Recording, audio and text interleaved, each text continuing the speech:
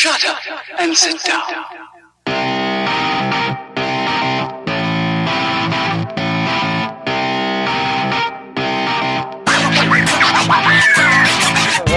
Even cold November rain. Is that Guns N' Roses? That is Guns N' fucking Roses, man. You think that song ends at 4 minutes? Nope. That song ends in 9 minutes and 12 seconds. There's a dip, but then there's more song. Welcome, everybody, to another episode of the Superhero Movie Club, a community of superhero movie fans. All nerds welcome, but please wipe your feet at the door. I'm your comic book cultured host, Michael Maurer, joined by the movie maestro, James Schuyler Houtsma, and the scientific scholar, Ben Anderson. Oh, and Ben, almost again overstepping. We also have a special guest with us tonight, our X-Men expert, Brian Schnart. Yeah! That wasn't written down in the outline, and it always throws people off because they're like, oh, are we going on script? Nope. Things get a little hasty, like this transition to being back on the script. Go ahead, Ben. Yeah, it really only throws me off because there's no gap between when I say my name and that SHMC is your premier movie discussion podcast. Every week we continue our journey exploring our favorite subject, superhero movies. Every fan sees the movies differently, so we gather some amateur experts to discuss certain aspects of the movie. Whether it's money, comic books, hollow character deaths, music, or science, SHMC talks about it all in this week's episode. Go inside, get the boy, and kill him. With pleasure.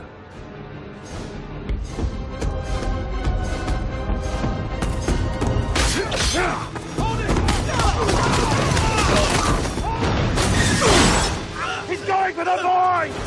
Not if I get there first! Kidding?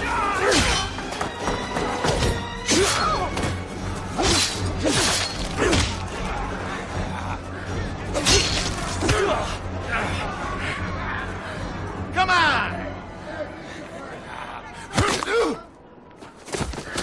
Grow those back.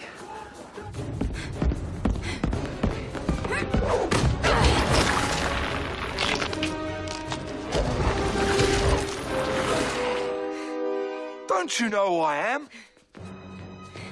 I'm the Juggernaut, bitch!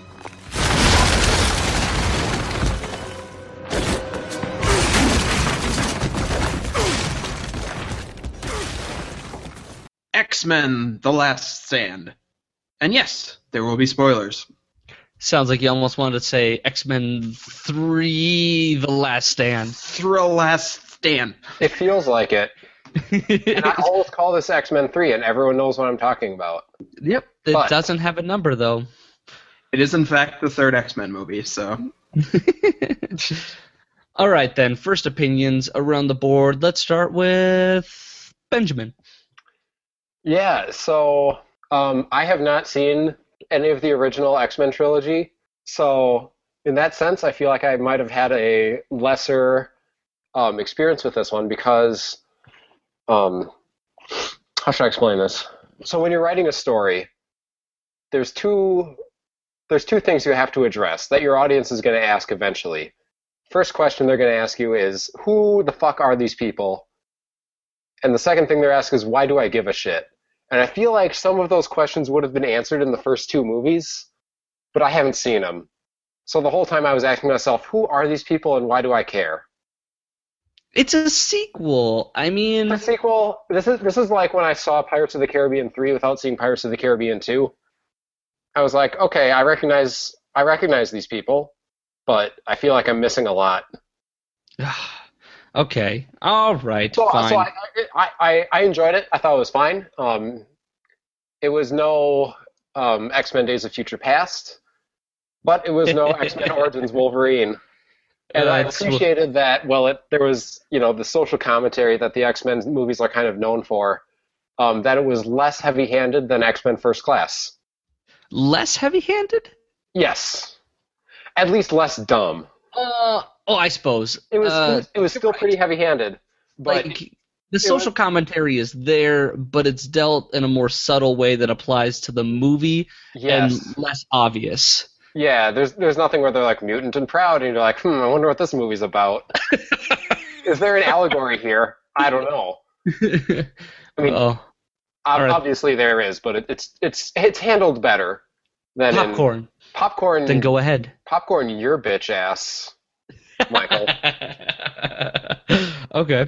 X-Men 3, regarded as, at the time, the worst X-Men movie of all time, but now there is certainly a deeper valley out there, and we've talked about it. It was Wolverine.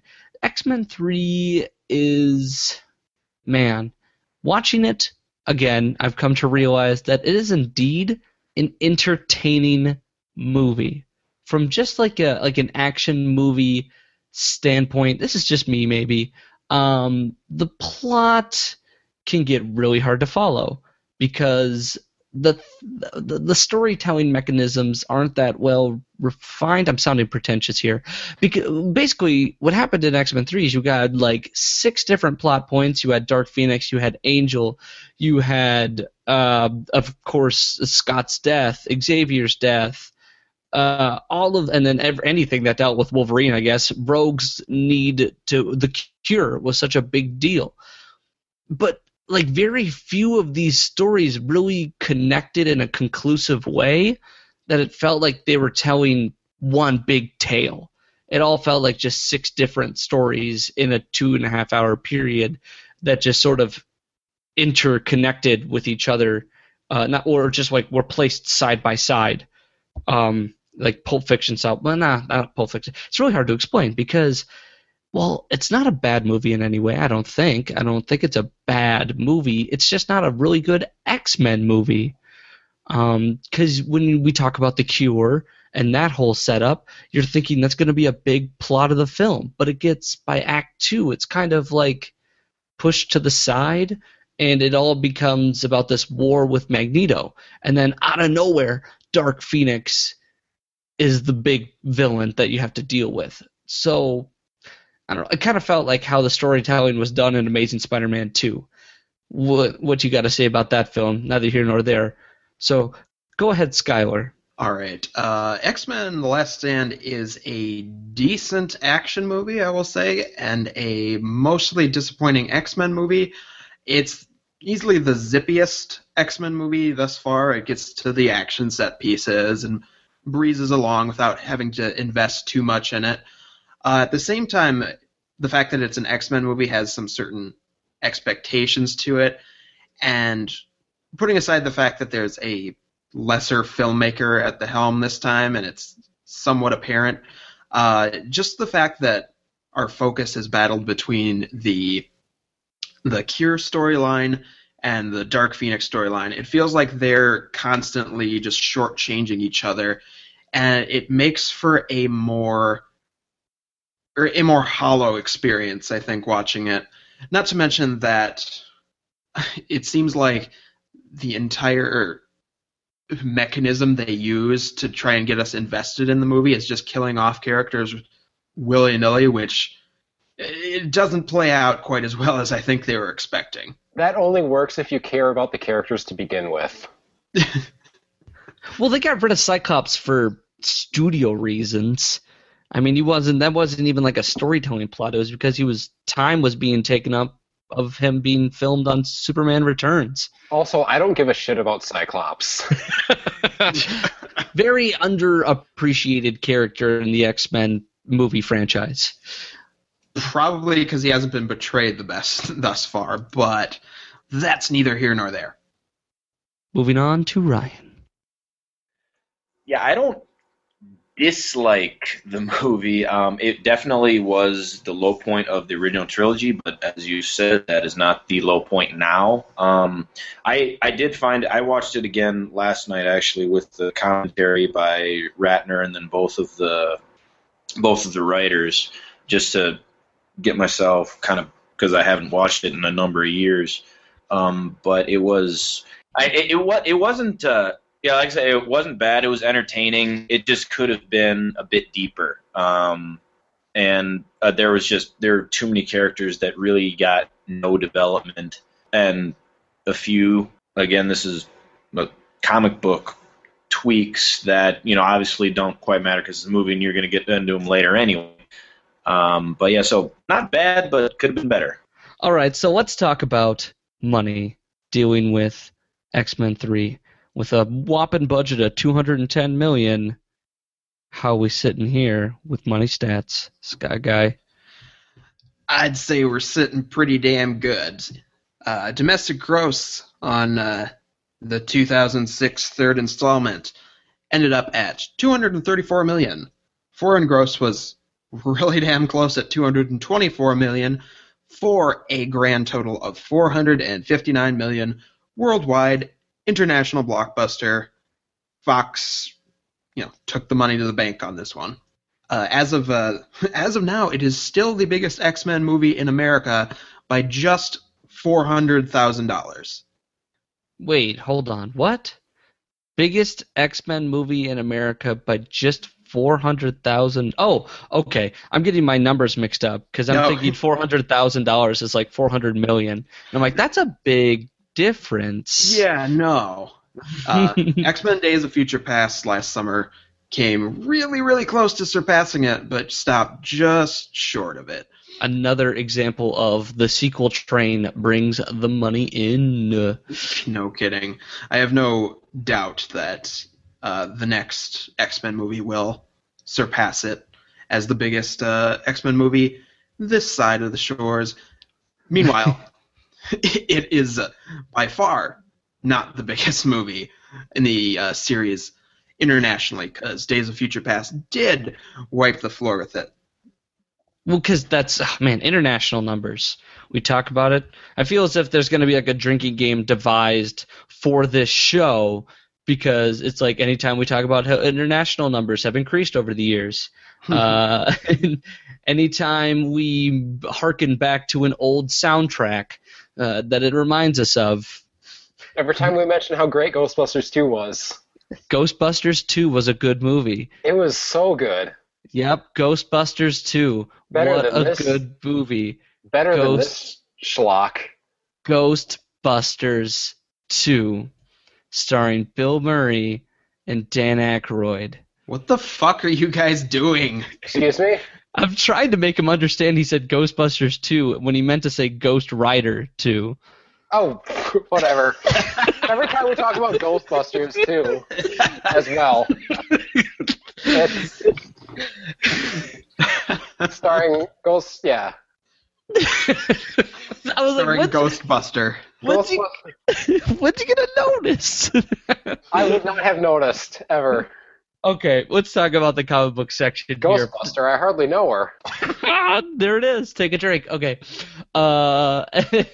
So, with comic book section, let's talk about some of comic book characters that have premiered in this film, as well as comic book storylines that the movie is based on. The movie is primarily based on two stories. We have Astonishing X-Men Volume 3, The Cure arc by Joss Whedon, which of course deals with the development of a mutant cure. The comic books are much better able to flesh out that story than a movie is, and making it exciting as well. And then, of course, the Dark Phoenix saga by Chris Claremont, and I'll describe that in a minute or in a little bit, because I'm about to. Here we go, guys. Rapid fire again with the X-Men knowledge, because man, X-Men loves throwing in as many freaking characters as possible, and I'm gonna ignore some of the teeny ones. Like there was a mention of the Stepford Cuckoos. Kid Omega was in the background with them. There was Psylocke and Arclight were there, but did like two things, and I don't even want to talk about the weird mixture of the Caliban mixed with Quicksilver. And then she ended up calling herself Callisto in the movie. What the hell is Glob Herman? That just got added.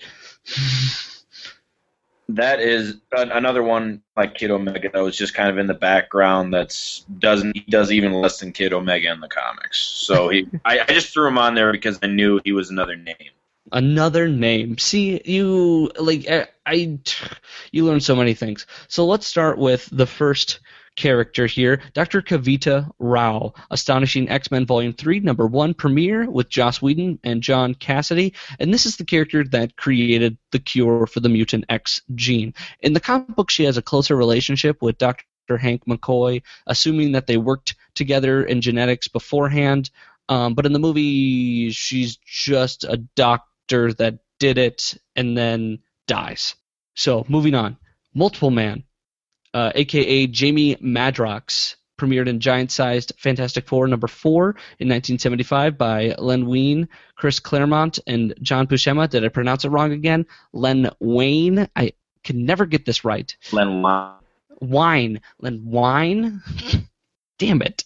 Okay. And he's portrayed by Eric Dane in the movie for about 2 scenes. Peter David is the man best known for fleshing out this character because Multiple Man is known for having multiple personality disorder. Go figure.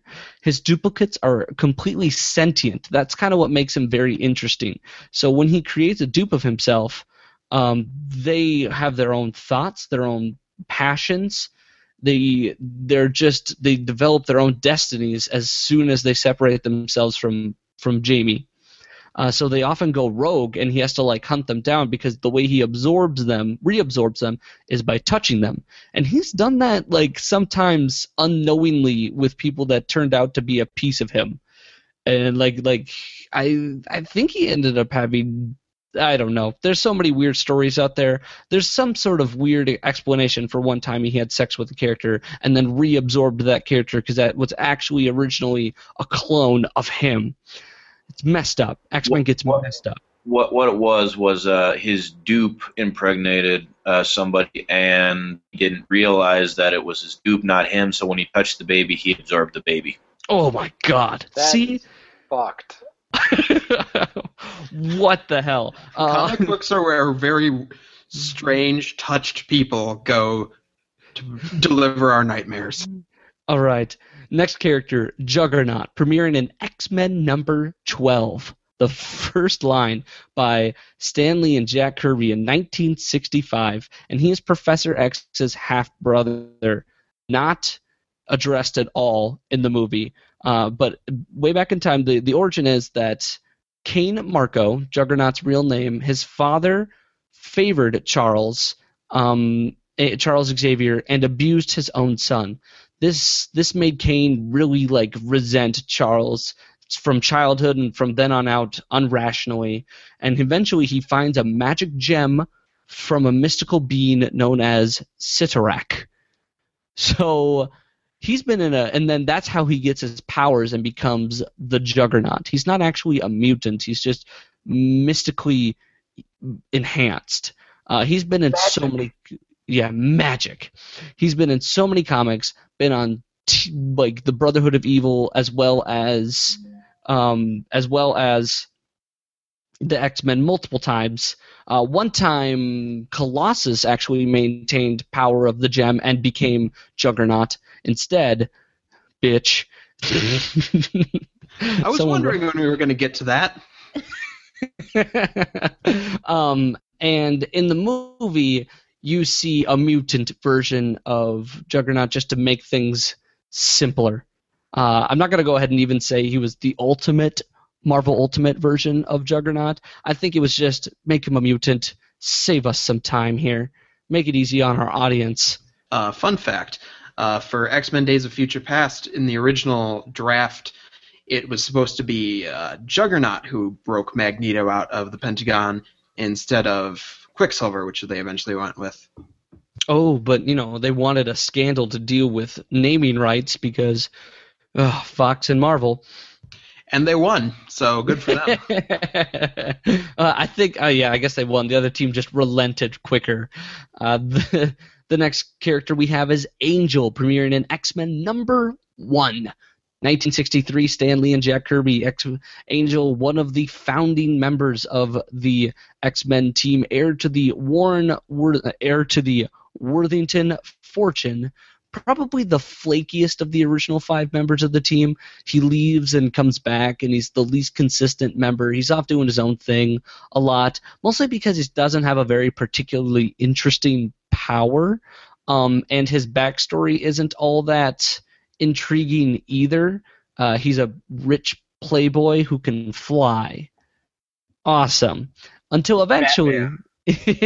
but Batman can't fly. Eventually, he gets depowered and then gets his powers back by the evil mutant known as, and soon to be known throughout the land, Apocalypse.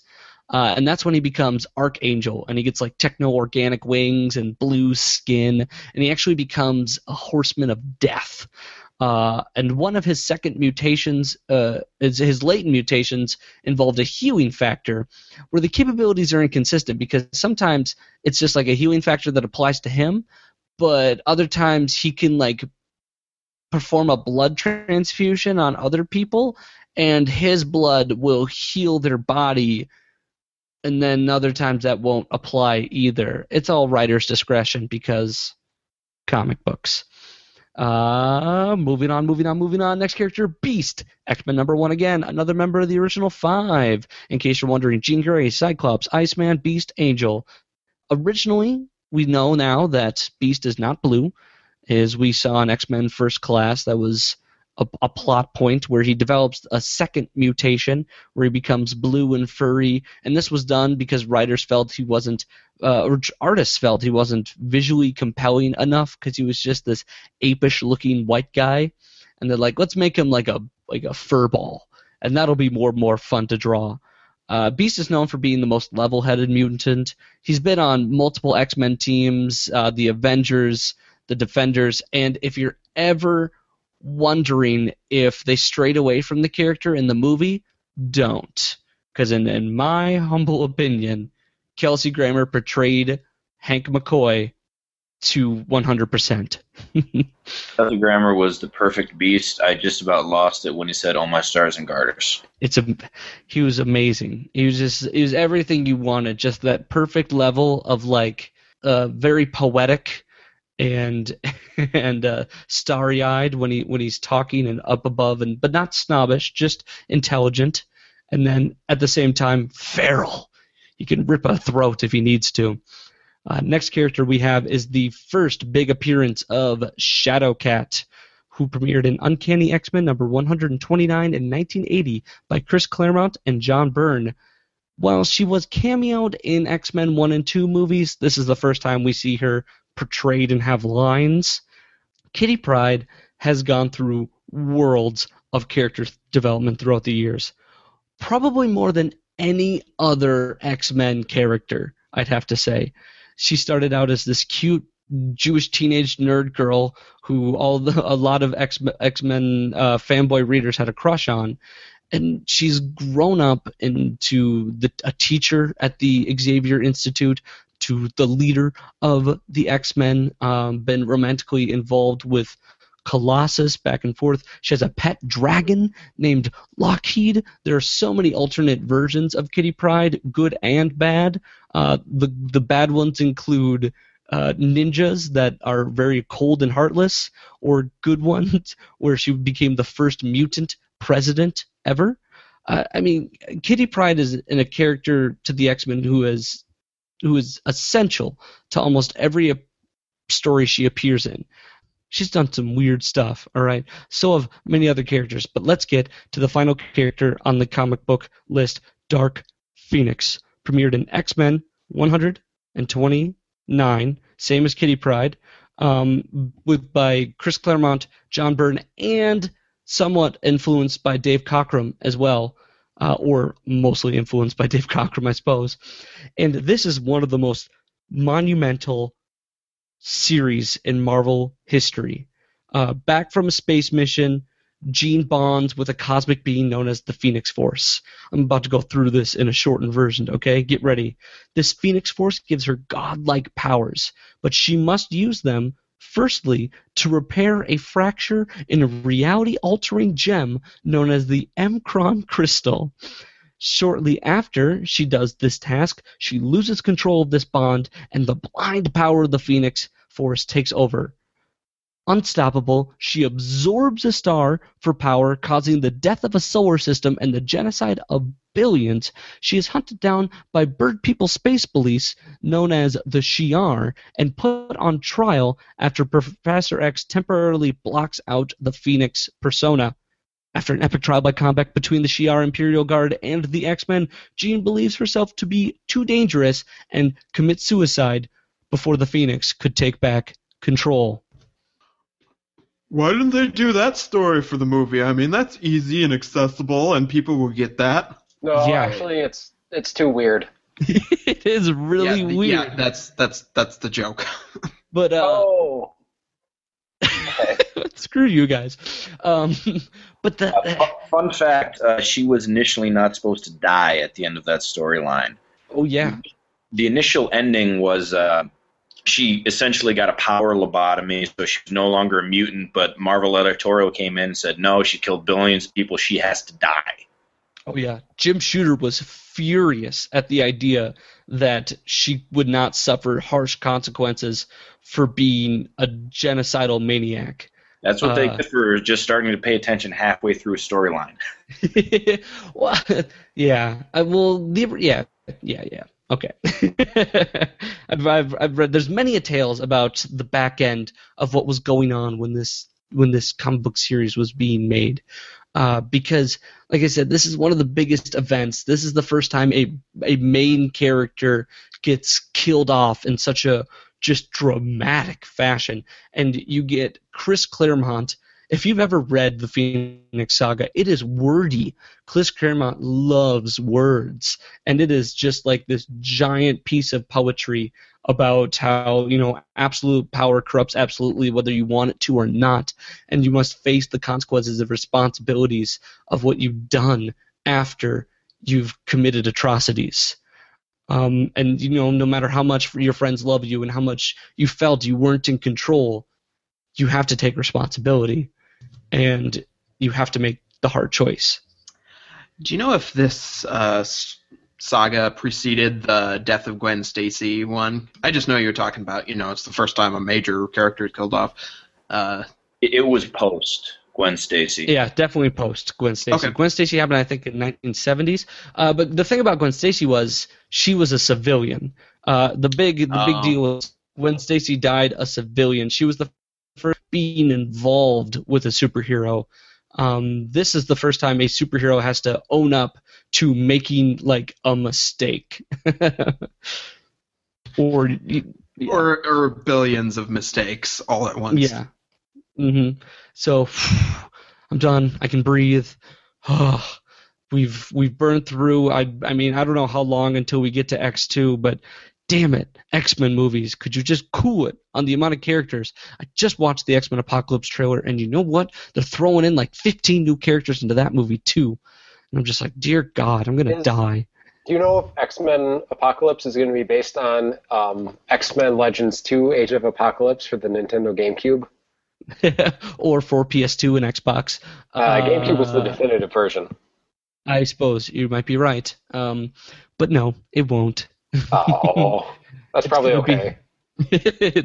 Well, yeah, that dealt with Wraith was in that, or no, Abyss was in that, and there was a character in there called Holocaust, and it's like, okay, everybody in that one.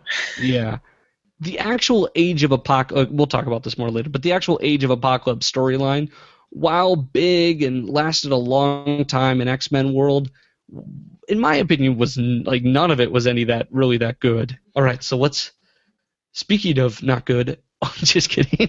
Oh, thanks. Great. Oh, you're so welcome. Sorry, that's just where I ended, and you know how I segue. Here, let's move on to Skylar's music section. Take it away, homeboy. All right. You can take a breather now, because I'm going to be talking about the score for X-Men The Last Stand, done by John Powell, who I believe this is the first time we have referenced him and his work, and it's probably going to be the last time until he does something upcoming. Very talented composer, got his start in Hans Zimmer's remote-controlled production studio, largely known for being the composer of the Bourne movies and How to Train Your Dragon films. And I would say, listening to this score, it ranks probably among the top 3 best, which puts it definitely at odds with the movie itself. This would be his only score he wrote for X-Men movies, and like pretty much everyone else, instead of copying previous themes and arcs and all that stuff, he came up with his own theme for the X-Men. So let us take a listen to what he came up with in Bathroom Titles.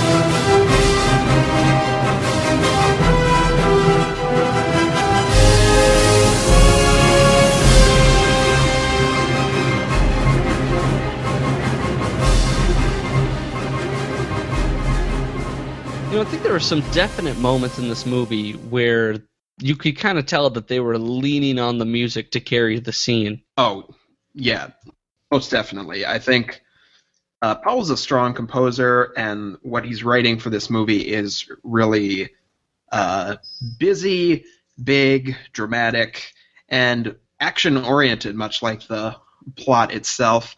The next track I have up on the queue is song called Dark Phoenix's Tragedy, which, like I said, very action-oriented, but the sounds he comes up with for this particular part of the movie and how it shifts from just the sound of an all-out brawl to kind of, well, as the title indicates, a tragedy and a character losing control, and how he portrays that in his music, I think makes it kind of one of my favorite superhero tracks, maybe of all time. So let's take a listen.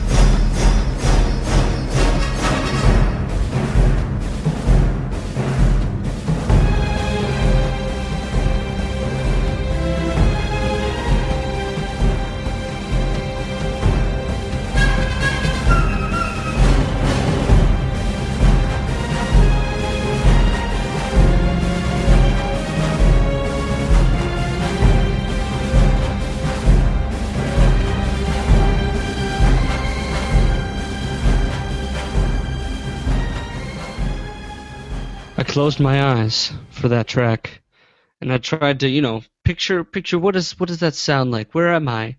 And I, a lot of the times I'll be like, oh, that reminds me of a time in this movie, but I went to a completely new scene, and when I'm listening to that, I heard like 2 brothers on a bridge preparing to fight each other. No reason, I don't know why, but just like they had to fight each other to the death.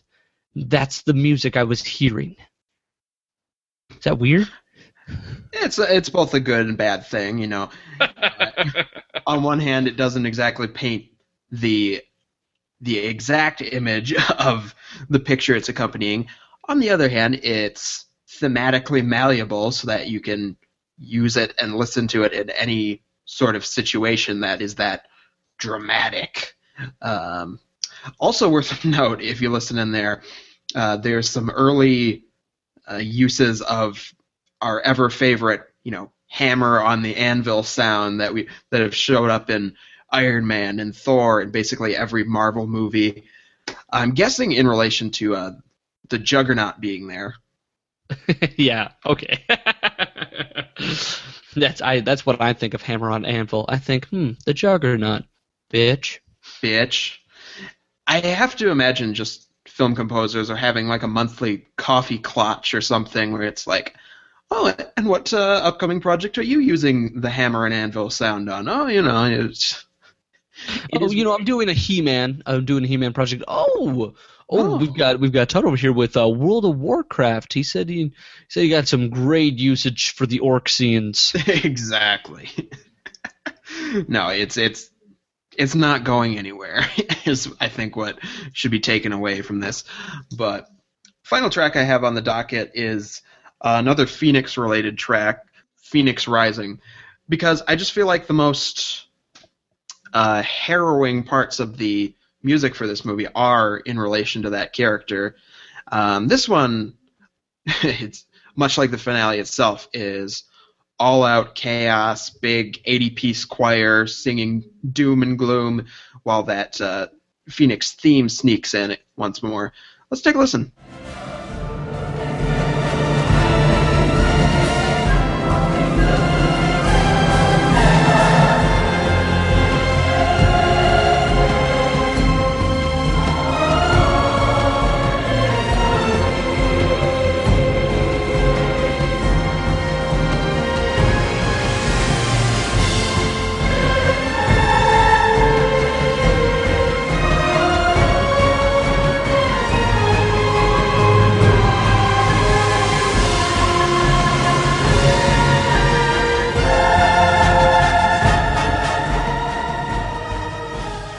Love it. Not gonna lie, man, it's like a video game boss battle. It's awesome. It's like that is a finale. I have to back things up real quick because I have to make note. Viewers must know. All right, when I was a little child and I saw this movie for the first time in theaters, big X-Men fan, but most of my knowledge came from, of course, X-Men the animated series. And when you think Phoenix, what image comes to your mind? A bird, right? A big bird, fiery bird. Fox A bird from Harry Potter. on fire. A Yep. bird that's on fire. Throughout this whole movie, as a kid, I was going, when is the Phoenix gonna turn on fire? Damn it. Like, I was just waiting for it, but instead you had this weird old lady face and melting disintegration of people effect. Terrifying. Really, it is, honestly, if you think about it. But I wanted fire and brimstone, baby. I wanted a lot of it. There's certainly a lot of old lady face going on. Yeah, I wanted, like, her hair to, like, explode into a crown of flames and just an image of a phoenix to show up. Everybody keeps calling it that, but we haven't seen an image of a phoenix since the cliffhanger of X2. Okay, I'm done. Any more of music? I'm sorry, I went on a tangent there. It's okay. We'll find something to do with it, I'm sure. Am I wrong in thinking this is just really solid film score writing? Oh, I this is like it. amazing. I won't even say solid. I'll say this is above his pay grade. Like, this is good. This is really good. It's distinctive. It fits the movie where it needs to. In fact, it's better than like you said. The problem with the movie was that the stories weren't coming together. But if you take each piece on its own and with the music behind it and the acting and the action, and you're like, this is entertaining. This is good. The soundtrack kind of gives some emotional weight to a otherwise lifeless movie. A little, yeah. It is kind of, the relationships are probably another weakness of the film. Yeah. You don't really feel a lot for the characters outside of maybe Wolverine and Jean. Who are these people and why should I care? And quite honestly, I think a good score can mean the difference between a totally forgettable movie and a, just slightly disappointing movie. Like this one, story elements aren't really working, but we still look back on it as being pretty entertaining. It's funny that you say forgettable, because the other night when I was thinking about what I was going to write for this movie, I stopped and thought, and I went, hold on, was there a second The Wolverine movie already? Like, I had lost track for literally just a moment. I was in the bathroom. I go, hold on, did The Wolverine 2 come out and I just didn't know? That one has not aged well at all. No. And neither has its score. All right. So, any other music to speak of? No, I really look forward to the next time John Powell takes up a superhero project. Come back to us, John. Okay, so let's move on to Benjamin and Science. Hey. Hey, buddy. All right, so you told me beforehand that you had no idea what you were going to talk about. So we've rummaged together a few topics. Mm-hmm. Let's start with a quick and easy and dirty one. And in the final fight, you had the very satisfying scene of Iceman going up against Pyro. And while good guy wins and bad guy loses, from a scientific standpoint, can you explain why cold would probably beat fire? If it's real cold, then let me think about this. There's a couple ways I could answer. Basically, to beat fire, you have to take away oxygen. And if you get something cold enough, there's not going to be oxygen's not going to move around. Like all those atoms are just going to slow down and stay in one spot, and then you can't burn because nothing. Like if it's burning, that means there's enough energy to make a chemical reaction happen. But if it's too cold, there's not enough energy in the system. Nothing's going to happen. That's basically it. Okay, well let's move right on to a more exciting topic then. Mm-hmm. Plastic weaponry. Okay, yes. Because in the movie, of course, they had to combat Magneto by having nothing but plastic weapons. Can't have any metal. And first of all, is it real? Yes or no? Yes. I knew this. I was asking rhetorically because what's real, and it's awesome, but it's also a little scary. And like borderline illegal. Like it's an illegal gray area. So there are companies and individuals who have like prototypes basically for 3D printed firearms. So they have a 3D printer. And they create designs, the 3D printing modeling software. They fire, and you can shoot people with them, and not like just like BB guns and pistols and stuff. But there are you can find these 3D printed AK-47s, like assault rifles. Yeah, like there's a really good Vice documentary about a guy whose quest is to make sure that everyone has a 3D printed gun in their house. Okay. What a wonderful world. Let's get past his personal ideology and look at how fascinating it is that you can build a gun in your own home now. You can you can go on the internet, download the plans, and then just turn on your 3D printer overnight and have an assault rifle. Now, the problem with this is a lot of the designs are incomplete because the materials are plastic, right? With metal, you get a lot less jamming materials because it moves less, right? It's more sturdy. So plastic is, the reason it's called plastic is because it has plasticity. It can bend. It deforms pretty easily. That's what makes it so useful. That's not what you want all the time when you're designing a gun, which has to be very precisely engineered so that it functions properly. Next topic. Very still. Besides awesome and all, but there's that scene where Arclight claps her hand together and uses her power of shockwaves to blast apart all of the plastic guns. Yeah. Real or not? Probably not. Really? If it's big enough to shatter a plastic gun, it's going to throw whoever's holding it, it's going to shatter them too. Really? Okay, because that's how I my thought was, you can shatter glass with a high wave frequency. Yeah. And I'm assuming she's sort of doing the same thing by having the ability to match her shockwaves that she manifests to the same frequency as other objects, so that they just disintegrate. Mind if I throw in my 2 cents? I think he knows. aesthetically, possible. Based on different objects have different resonant frequencies, so theoretically, if you were to hit that resonant frequency, it would shatter the one without shattering something else, like you said, Michael, with glass versus other objects. Yeah. The thing is that, like, with resonant frequencies, it has to resonate. It has to. It takes some time to get it to resonate. It doesn't happen I instantly. agree. Again, So, hypothetically, and it's a movie. it's a movie. It's exciting. It's an exciting action sequence. So that's why. What we might need to inform is that Ryan is also a physics major. Oh, there we go. Just in case you didn't know, Ben. Nerd. We have nothing but physics majors on for the podcast. Or well, no, I guess Grant's not a physics major.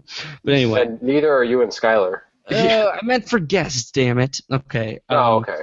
Let's move to the last final big topic of science. All right. The one I actually wanted to talk about. well, I mean, can't spend the whole time on one topic. I feel as if we get too bogged down that way. True. Or we might not. We spent a lot of time on twins, and that was really exciting for Hellboy 2 the whole way. But anyway, intangibility. All right, intangibility. Mm-hmm. Shadowcat can go through walls, and this is the first time we see that power in full-fledged use.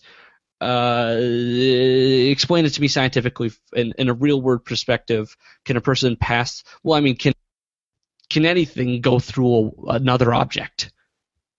Yes, is the short answer. What? Okay, so quantum mechanics.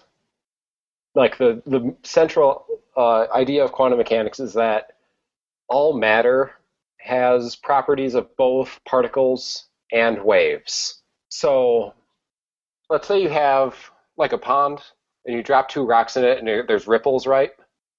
And they come across and they meet each other, and those waves pass right through each other. Okay. So everyday matter has these wave-like properties. And in fact, there are times when you can treat it entirely like a wave. Like if you have an electron, sometimes you treat it like a particle, sometimes you treat it like a wave, depending on the type of problem you're solving. But really it has properties of both. So on a small scale, if you shoot an electron into like a kind of electrical barrier, like a very strong electric field. Mm-hmm. If you do this, using your electrodynamic equations from like your freshman or sophomore year of physics classes, you'll say, okay, well, it's going to bounce right off that barrier. It's like throwing a ball at the wall. It's going to bounce right off. And that's true most of the time. But since you have wave-like properties to both the barrier and the electron, it's going to be like a wave passing through another wave. So a certain percentage of the time, it's going to go straight through. And they've seen this occur in the lab where they shoot electrons at like an electric potential barrier, and a certain percentage of the time, it just goes right through. I like generally they call it quantum tunneling. Yes, that phenomenon is called quantum tunneling. Yeah, quantum tunneling. So if you throw, like you said, a ball at the wall or something like that, we know it's going to bounce back. But technically, there is a non-zero probability that it will pass through said wall. Right. It's minuscule, but theoretically, there is a non-zero probability. Yeah, so there's nothing special about the electron except that the probability is fairly high that it'll pass right through because it's so small. Quantum effects are they happen more when you're dealing with something very, very small. I was going to say, let's take a moment and just make the background information here that the smaller you get in science, the more chances that weird, crazy shit is going to happen. Yes. Or extraordinarily large. Black holes are weird. The center of galaxies are weird. Like everyday stuff, that's boring. Mm-hmm. The very small is fascinating. So essentially, I guess, well, it may take like a billion forever years. If you and I start throwing tennis balls at the wall right now, we'll be throwing tennis balls until the universe is cold, dead, and empty before the first one passes through. Those are the odds we're talking about.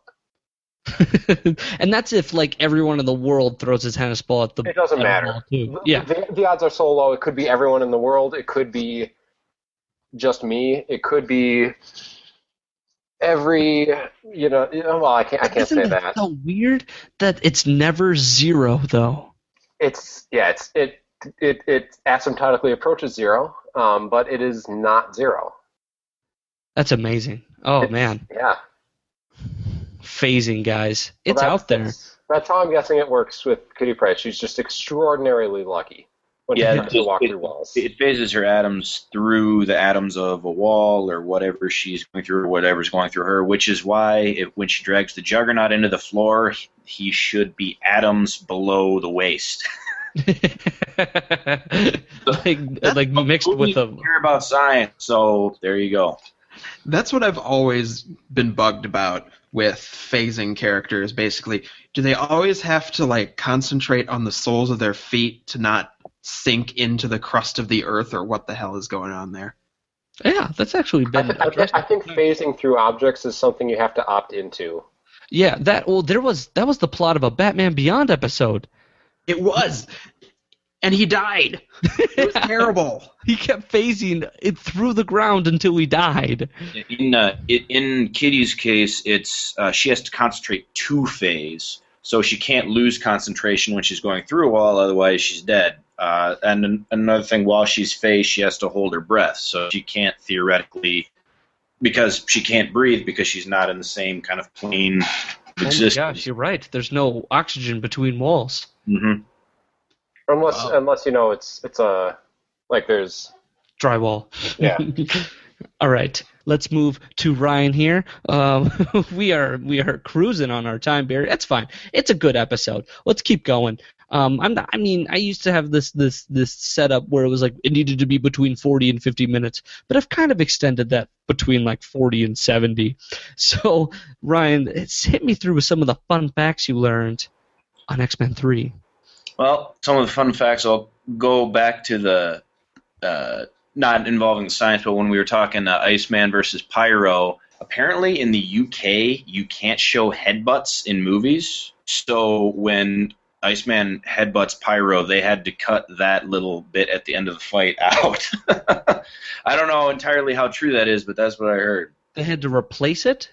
Not like cut away or something like that. That's a weird inconclusion to the scene. Because it's just like, okay, are they just doing this for the next 30 minutes? I don't know, man. But yeah, some other cool things is one thing as you mentioned earlier is that James Marsden had limited availability based on his Superman Returns role, so he could not have. That's one reason they killed him off, is because they didn't have him to do a full role.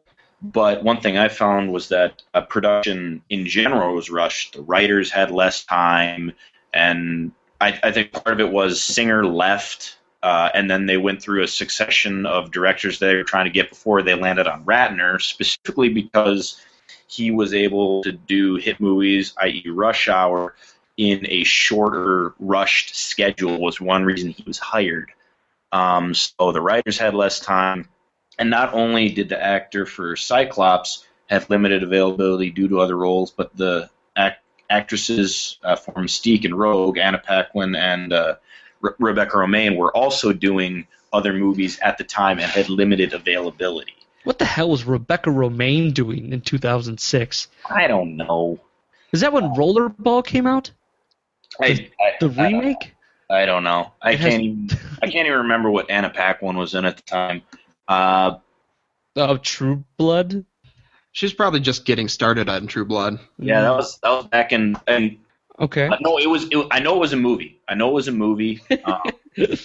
just don't know what movie. And then also on the subject of Anna Paquin was.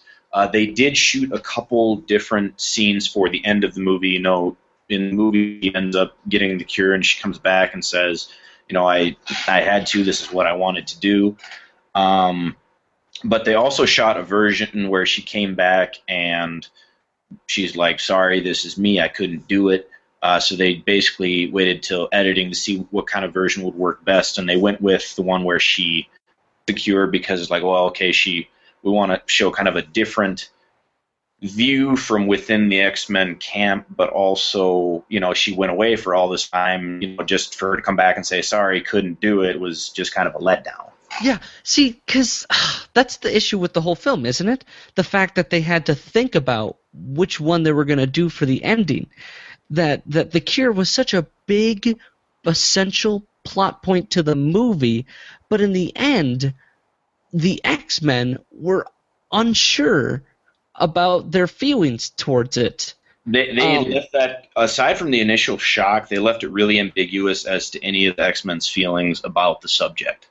Because, we go on to the Wolverine movie where Wolverine wants to get his powers taken away from him. And you have Beast, of course, who doesn't like the fact that he's blue and furry, and would like to look like a Kelsey Grammer again. But then you have the mutants. Like, there was no big essential conversation about what the cure means for the mutant community. And I think that's what was really missing from the film. They thought they could supplement it with how Rogue felt about it, but we all kind of knew that Rogue was the number one mutant who wanted to get rid of her powers. And it would have shown so much of a journey if she didn't get rid of them. If it was just like, yeah, I do accept who I am. And instead, they didn't do that. In the X-Men comic book where they explain the cure, there's a great story where Beast is about to take the cure because he doesn't want to be blue and furry, but Wolverine stops him. And he goes, hey, I want to do it as much as you do, but as soon as an X-Man does it, it's all over. Basically, he's like, yeah, if some kid in the freshman dorm decides he wants the cure, what do I care? But an X-Man does, we're done. Yeah. Our credibility is gone. We are accepting that we are a disease. Not to mention, it's worth reiterating that they're making story decisions based on scheduling, which is just hella disappointing. Well, that's real world, man. It's as much. It goes back to the knowledge, the ever-present idea that it's amazing that Hollywood movies get made. It's unreal, just because of the amount of trepidations, the amount of roadblocks, and the amount of things that could go wrong that would cause a movie to not be made. And the fact that a movie ends up getting made, it's amazing. Okay, I got one more fun fact, and just a quick question for all of you guys. Did you ever see the after credits scene, or were you even aware that there was an after credits scene for X-Men 3? I was not aware. I was aware and did see. Michael? Oh yeah, duh. Come on. Okay. What happens in it? Just so for Ben and those others that are listening that hadn't seen it, it harkens back to right at the beginning of the movie. Xavier was asking the class. He showed on the monitor Moira McTaggart, another character that they just kind of threw in. A guy lying in a bed. It's like, okay, this guy's brain dead. Would it be moral for us to put the mind of somebody else who's dying of terminal illness into this guy's body because technically he's a vegetable? Basically what it does is it goes back to that lab, and Moira comes in and says, how are you doing today? And the guy turns his head and says, Moira, and she looks up and says, Charles, because they don't explain it explicitly in the scene, but what I got from the commentary was that Xavier was so powerful, he was born with an identical twin who was brain dead, and that was who this guy was, and was kept in this bed as a vegetable his entire life. Wow. So when Xavier got killed by Phoenix before he died, he transferred his consciousness to his brain-dead twin brother, and that is why he is alive for Days of Future Past. That's fucking terrible. That's so convenient. Oh, Deus Ex Machina my butt. More like Deus Ex Machina, because poop. There's a poop joke. Poop of the machine. Ridiculous. Oh, wow. At least we have an answer. Right. Which is kind of funny. I had to watch the commentary toward the end of the credits where they explain a scene that was completely ambiguous. Everyone assumed he went into that guy's body. Like the person he was talking about in the lecture. We all assumed he went, because it didn't show the person. It just showed Moira McTaggart. Mask and stuff, but it was actually Patrick Stewart laying in the bed. Oh, what? Okay. Yep. I don't remember that. Maybe, I guess. I mean, you don't see well because it's on a monitor and he's got stuff attached to his face. But okay. But man, that's dumb. All right. That's real silly. Yeah. Well, he didn't realize. Well, why does he still look like Xavier when he shows up at the end of the Wolverine? Yeah, and why is he still paralyzed? Yeah.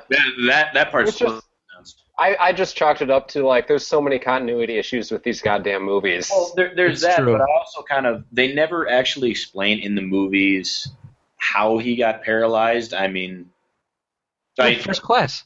well, okay, yeah, now they have, but to that point, they had not.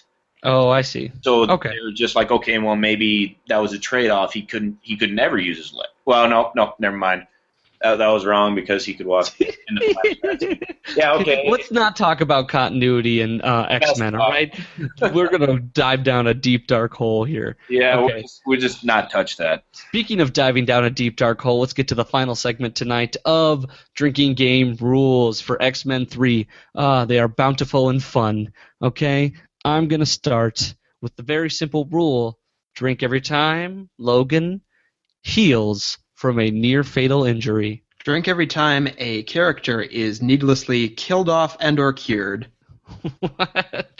Just one drink for that? I mean, I suppose it happens a couple of times. And that ending scene is going to be a waterfall. Ooh. Take a shot of Fireball every time Pyro uses a fireball. And a shot of Smirnoff Ice whenever Iceman uses ice. You can have a lot of fun with I've done it when the ice is up at the end. Switch to a different kind of beer every time the movie switches to a different kind of plot point. It's a good time to try different craft beers. You know, get a 6-pack variety of Samuel Adams. You'll have them all open at once. Yep, that's how we roll. You have to assign a beer to a plot point. Our rules get complex. Okay. Speaking of drinking, finish your drink when you get to the greatest line of the entire movie, which is, of course, "I'm the Juggernaut, bitch." You guys know where they got that? No, it was these guys that was doing like a parody thing on the animated X-Men TV series, and that was a line that they had in there. And they showed it to Ratner's like, "You got to have this in here," and he's like, "Oh, that's perfect," and he put it. Back when you could mash up. Oh man, this is when YouTube was taking off. This movie came out. YouTube came out in 2005. I guess this is when the internet was born. This is when Web 2.0 was born. I was using the internet in 1998. Yeah, but like that's dial-up. Neopets. Remember dial-up, man? Torture. Get off the computer. I need to use the phone. Oh, kids Take a today. drink if this movie reminds you of dial-up in any way. For being kind of quaint and entertaining to do once in a while, just because you're like, oh yeah, this is old. This is how things used to be done. And then like, oh wait, this is boring. Oh man. Take a drink. You know what? In your regular life, take a drink anytime anyone mentions Netscape. Waterfall during the Stan Lee cameo. I had to drink for Netscape. And Chris Claremont cameo. Whoa, Chris Claremont was in this movie? Where? His cameo was immediately before, Stan Lee was the water coming out of the hose. The guy that was pushing the lawnmower that floated in the air, that was Claremont. Oh my gosh! You see, that's the wonderful beauty of being a comic book writer / artist. Like, everybody knows Stan Lee. I'd say a fair amount of people know what, like, Frank Miller looks like, and Alan Moore you can spot a mile away. But, or maybe not, depending on where you are. But, if you're a famous comic book writer or artist, You are like a god at a convention, but as soon as you walk out on the street, nobody has a clue who you are. You could be in a movie and nobody has a clue. Actually, it was the commentary. I didn't even catch it because it was so quick. Mm-hmm. All right. Any other drinking game rules tonight? Take a shot for every gratuitous throwaway cameo of a character. Oh, no. You'll die. Take a drink, then. Just take a drink. Drink for the Michael Jackson cameo in Men in Black 2, which is a different movie, but it's what I watched when I was procrastinating watching this one because I heard it wasn't that good. Okay. I got one more. Take a drink at the shitty non-committal ending. Should find out. Oh, you have to finish all of your beers at the end because all of the plot points wrap up. Or maybe they don't, so just leave your beers open. Orphan them in the fridge. For 8 years. You can't finish those beers until you've finished watching X-Men Days of Future Past. All right, so that's looks like it's going to wrap it up today, superfans. Superhero Movie Club is recorded and produced by Triumph Cop Productions. If you like what you hear, show us your support by rating us on iTunes. Doesn't cost you anything at all. All right? I mean, hell, you could probably copy-paste an Amazon review of a completely different product. I don't care. I really don't.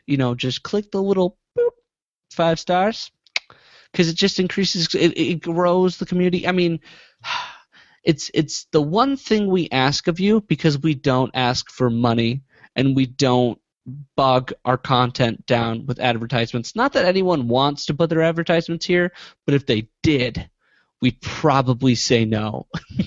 This episode has been brought to you by Michael's economic self-righteousness. Fuck you. Anyway, you can also continue the conversation on our Twitter page at SuperheroMC. Tell us where you think X-Men Last Stand ranks within the X-Men universe. Are you excited for X-Men Apocalypse? Let us know. And you can maybe turn up on the show. Yeah, you can definitely turn up on the show. Let me tell you that. We're letting Ryan on. I mean, come on. I know I get turned on the show. a Paulaner Hefeweizen. Just the world's greatest beer. Oh my God. As I'm concerned. It looks like you're drinking out of a jar there. Is that moonshine? It is a mason jar that has been affixed to a kind of goblet handle base thing.